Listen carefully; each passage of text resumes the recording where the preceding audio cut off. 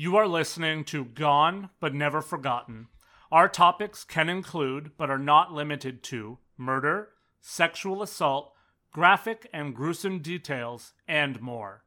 These topics are adult in nature and are not meant for everyone. Listener discretion is advised. When it comes to true crime, there seem to be varying degrees of how a case will hit you as you do research and dive deeply into a case. For some people, missing person cases hit the hardest because there is just nothing to go on, and there are just no answers to the plethora of questions that come up as you unpack the life story of someone who simply seems to have disappeared. For me, the cases that hit the hardest are the cases where everything just appears, at least on the surface, to come from absolutely nowhere. This week, we're going to look at a case that hit me harder than nearly any case that I have ever researched before, because it seems to include so many elements that just continue to make the case worse and worse. We have the murder of an entire family, including 3 children, 2 very young and 1 unborn. We have a man who in this day and age is caught on many videos being seemingly calmer, cooler, and more collected than anyone should be after doing the horrendous things that he had done. We have a motive that should never be a motive, a desire to leave one person and be with someone else. Sadly, this is the world that we live in. Infidelity and the mind of a monster can lead to the deaths of 4 innocent people just because that monster wants that family out of the way. Hello, my name is Lance, and welcome to episode 79 of Gone But Never Forgotten, Familicide, the Chris Watts Murders.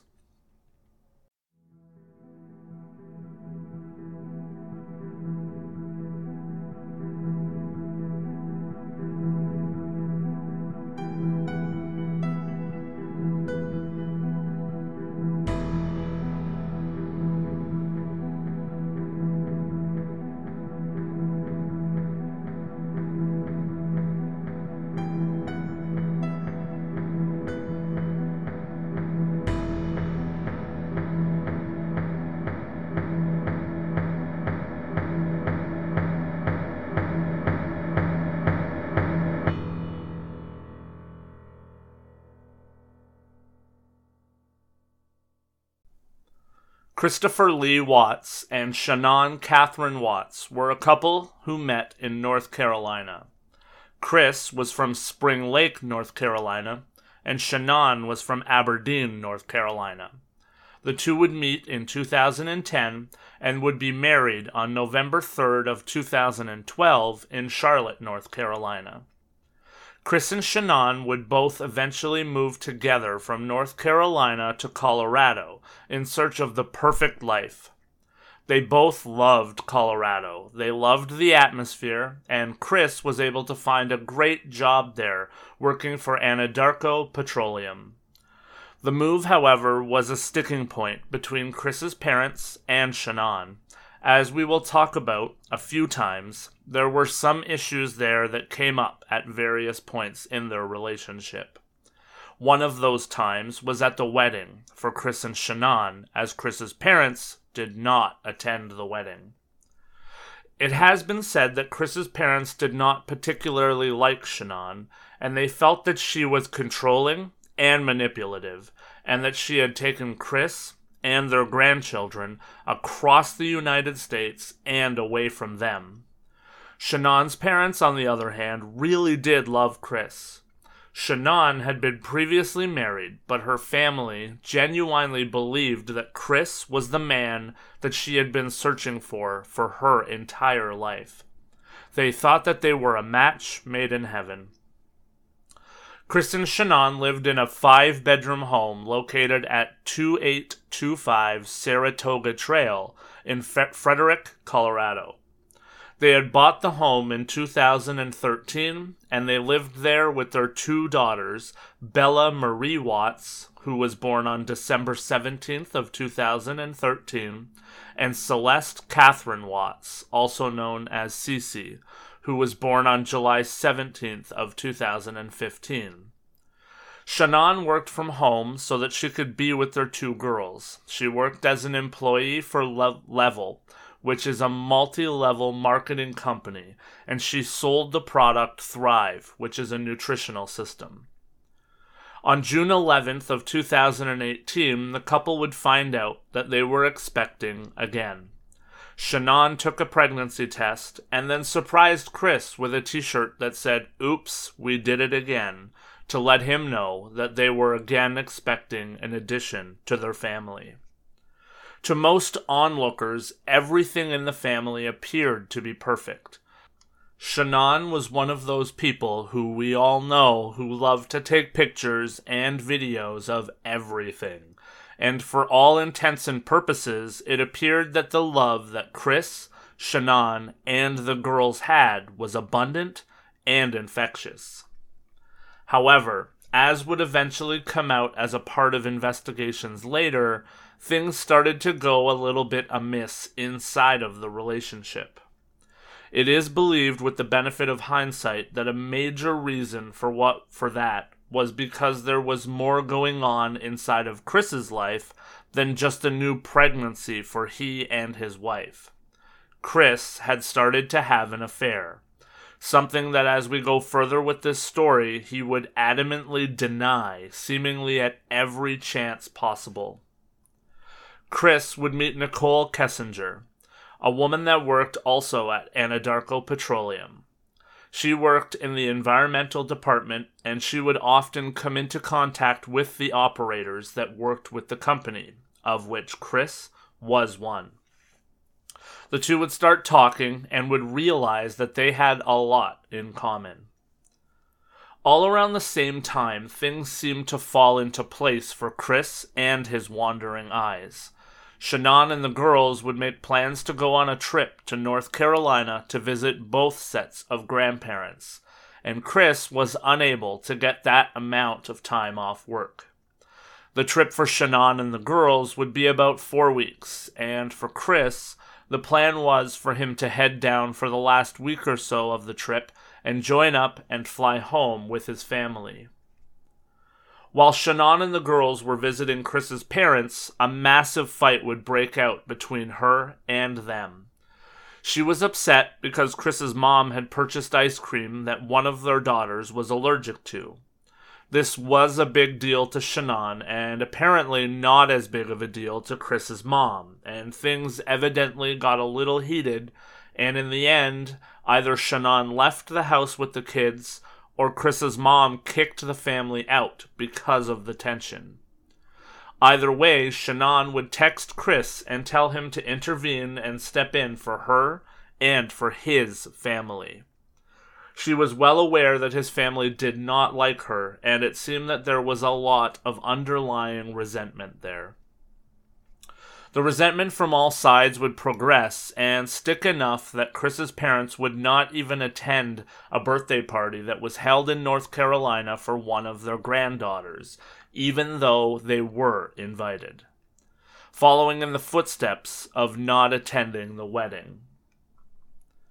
While Shannon was in North Carolina, she started to get bothered by the fact that Chris was not texting or video calling her, or especially the girls, and she felt that it may be the sign of something worse. She wondered if perhaps this was a fallout of the arguments between her and his parents, but she also wondered if there was more to it than that. She noticed a marked difference in Chris while the family was away, and she even told her friend at home that she felt that way. It turns out that Shannon was right. While she was away visiting family, Chris was starting up an entirely new life. Things were starting to progress between himself and Nicole to the point that they were spending 4 or 5 days a week together, and they started getting physical in early July as well. So, it would appear that the reason that Chris was not in touch as much as he used to be was because he had found a new shiny toy and he was busy living an entirely separate life, just like that. Chris would tell Nicole that he was married and that he did have 2 children. However, he would also tell her that the divorce from Shannon was nearing completion and that the two were separated. One could see how that story would work in the short term with his family across the country. But one has to wonder what he thought he was going to do long term. Chris would have Nicole over to his family's home for the first time on July 4th. They would go on a date to the Shelby American Collection Car Museum on July 14th, and they would spend a night together at Great Sand Dunes National Park on July 28th. Chris would then fly out to North Carolina and join his family on July 31st. For the week that the entire family was in North Carolina, Shannon would text her friend and tell her that Chris was not being affectionate with her at all. She said that the only time that he had kissed her was when he got off the plane, and that even though she had made attempts, the two were not having sex. He kept rejecting her. That would continue for the week of their trip, and then the family would return home together. Shannon would tell a friend that Chris and her had a great chat, and that things seemed to be getting better. All of that was leading up to a trip that Shannon was taking for work. She was headed to Arizona for a conference with her best friend. Before she left Chris a love letter on the kitchen counter that laid out how much she loved him and how she would fight for their marriage no matter what it took. Shannon was going to be in Arizona for the weekend, and Chris was to look after their daughters. During the trip, Shannon would text multiple times to Chris to tell him that she loved him and to thank him for looking after the girls while she was gone away for work. Chris, however, was again taking advantage of the time that his wife was away. On August 11th, Chris would hire a babysitter for the girls, and he would say that he was going out to a baseball game with friends from work. However, he was going out to a bar in town with Nicole. Shannon would see the statement with the bill from the restaurant and question Chris. He would say that he simply went out for dinner there, but Shannon pressed on because the bill was for $70, and she said that what Chris was saying and the price that he paid did not match up. Shannon also knew, because of the camera at home, that Chris did not get home until after 10:30 p.m., which she also knew was very late for getting home from dinner. It was becoming clear to Shannon that even though she didn't know what was going on, something certainly was going on. On Monday, August 13th, Shannon would be dropped off by her best friend Nicole Atkinson at home at 1:48 a.m. after their flight home from Arizona. Around 5:15 a.m., Chris claims that he left for work for the day. He said that he and Shannon had had a passionate conversation about their marriage and their future, and he went on his way. Throughout the day, Atkinson would try texting and calling Shannon to see how she was doing, but she was not receiving any responses whatsoever. She then would get into a panic when she found out that Shannon had not attended her prenatal appointment. She finally would go to the house, and she would not get an answer at the door. She arrived at the home around 12:10 p.m., and then she would call the Frederick Police Department and ask for a welfare check. Around 1:40 p.m., a police officer would show up at the house to attempt to do a welfare check. Chris would show up at the home and give permission for the officer to enter the home and try to confirm what was going on. They would find Shannon's purse, Shannon's medications for her lupus, her keys, and her medicine for the girls, and they also noted that her car was still parked in the garage. Immediately, the community and investigators would spring into action. The media picked up the story of the mom and 2 daughters who had disappeared. Investigators would canvass the neighborhood with photos and looking for help, and a few neighbors would come forward with bits and pieces of information. One neighbor said that he had CCTV on his property that could pick up anything that happened in front of the Watts' home. He said that the camera would only record when it sensed movement. Chris, an officer, and the neighbor would watch the footage, and the only movement that it sensed in front of the Watts' home was when Chris had backed his truck up to the house. What happened after that was not captured on camera, but Chris said that he was packing his tools into his truck because there had been thefts in the area and he did not want to keep his tools inside of the truck overnight.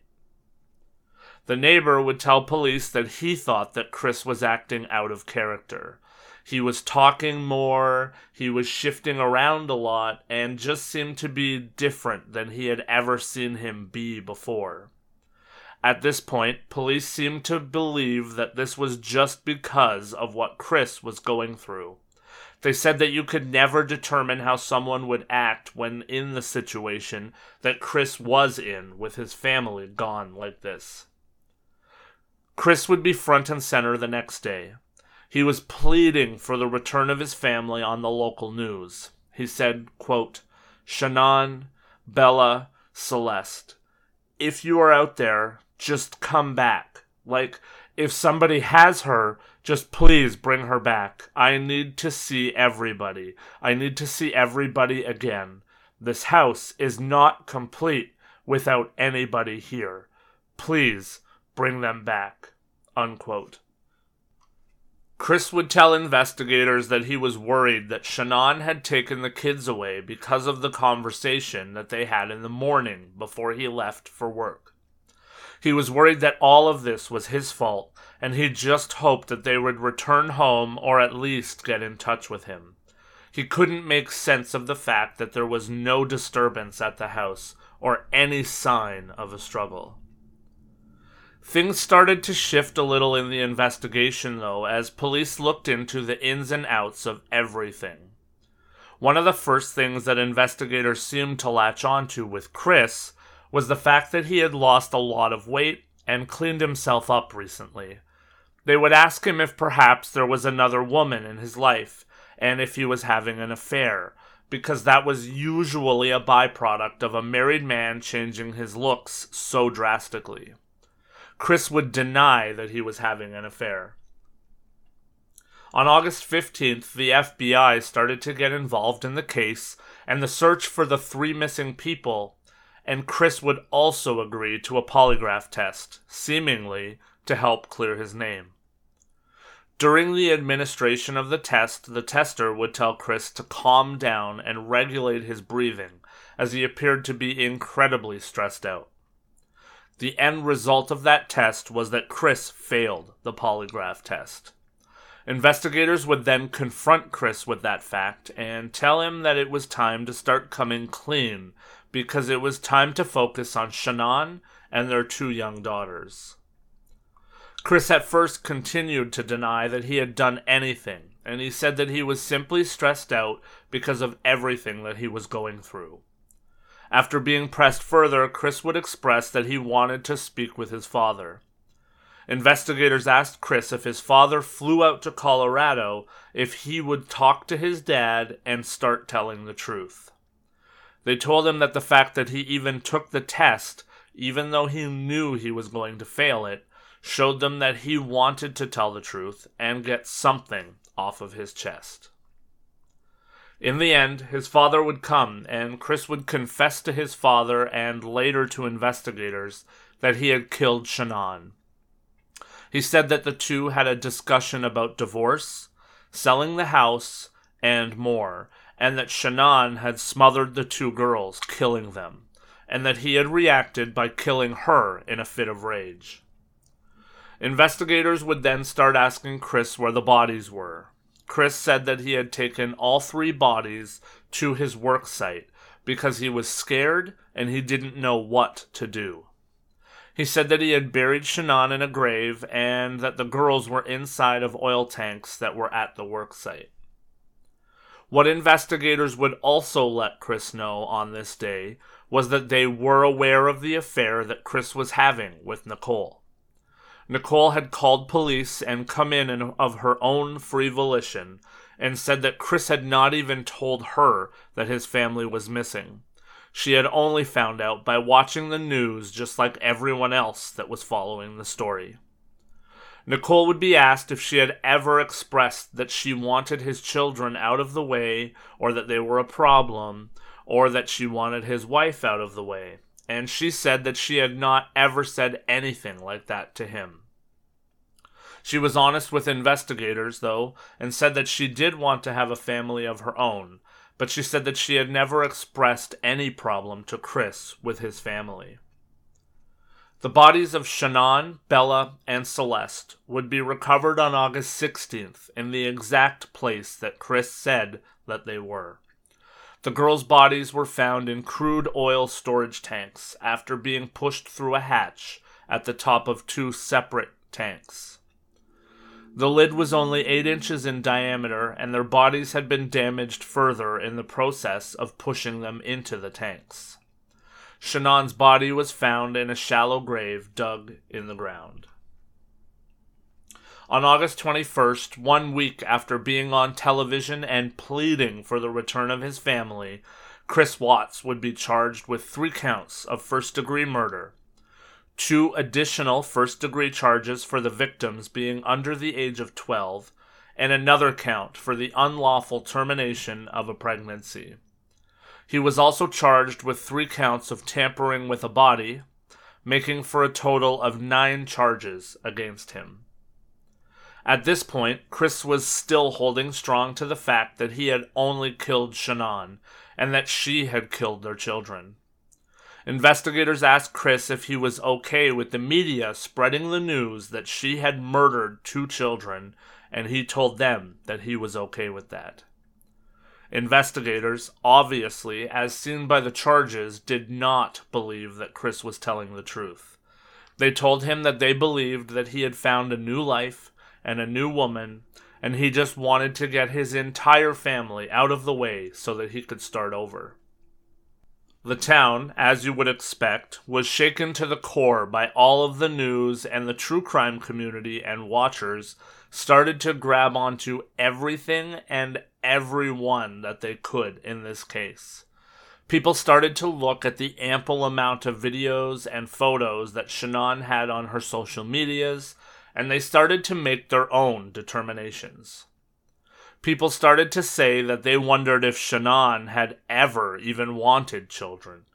They said that she was controlling, and that she liked everything done in a certain way. These were things that she had even said herself on some of her videos.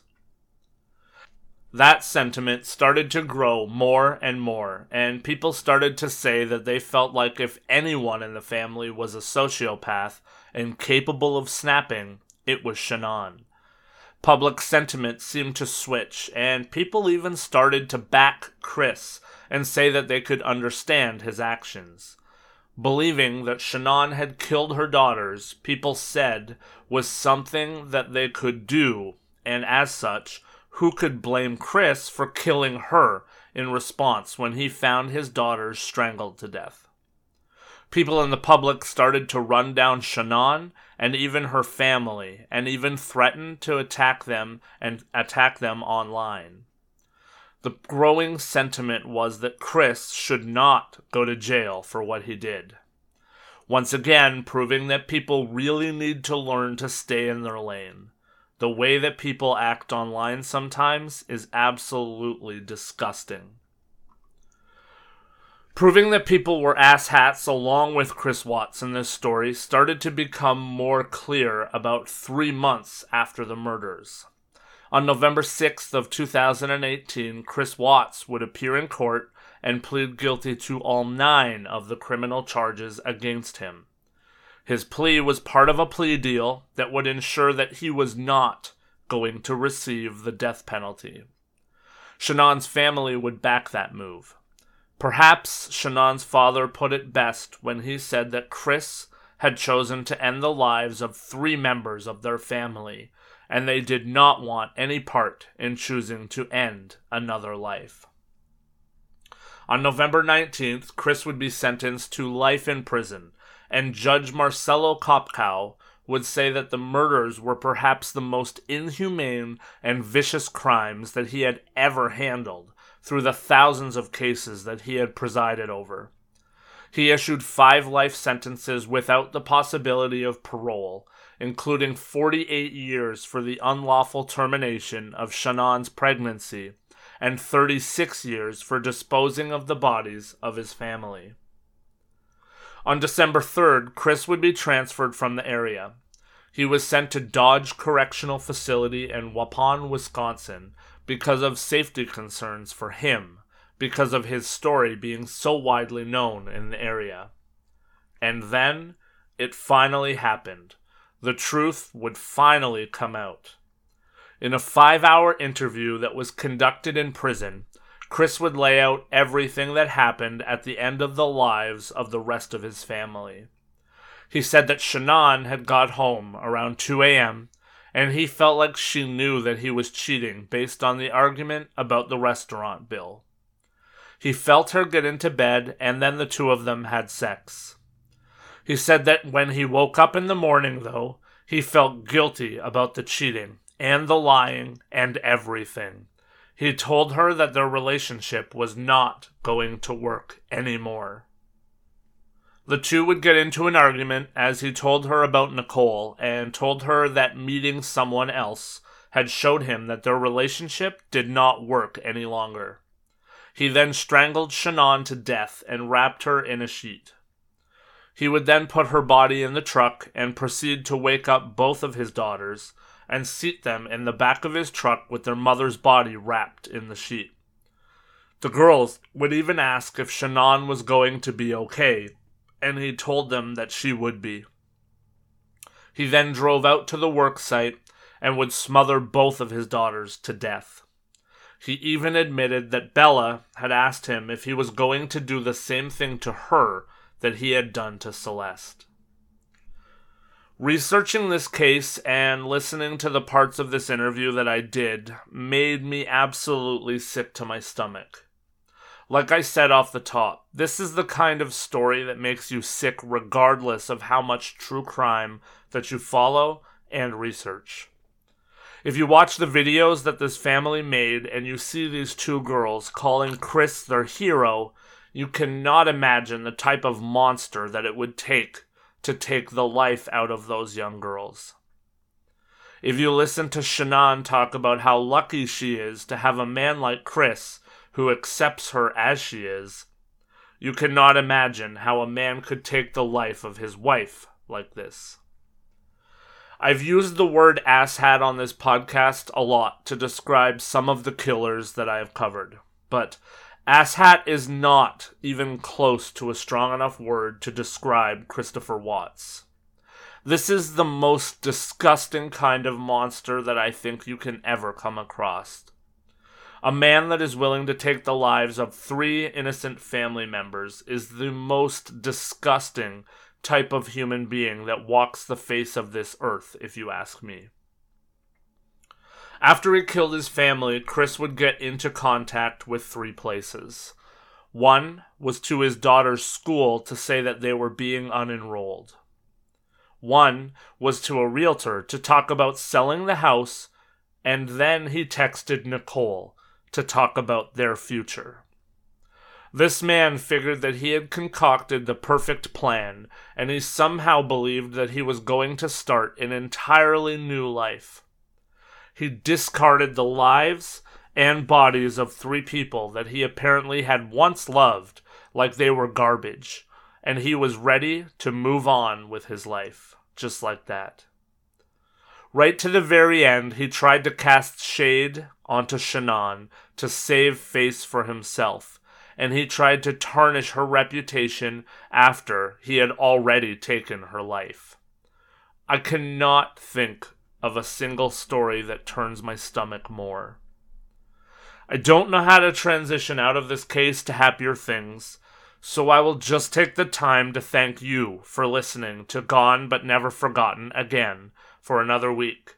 And as always, I just make the appeal to all of you to give us a like, a follow, a review, and whatever support that you can so that we can keep growing here and keep growing our audience of goners to keep this thing going.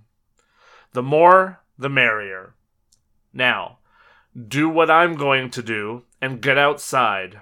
Enjoy the world around you and give some love and affection to your loved ones, because we should all be happy for every day that we get and every breath that we take. Be happy, be healthy, and most of all, be better.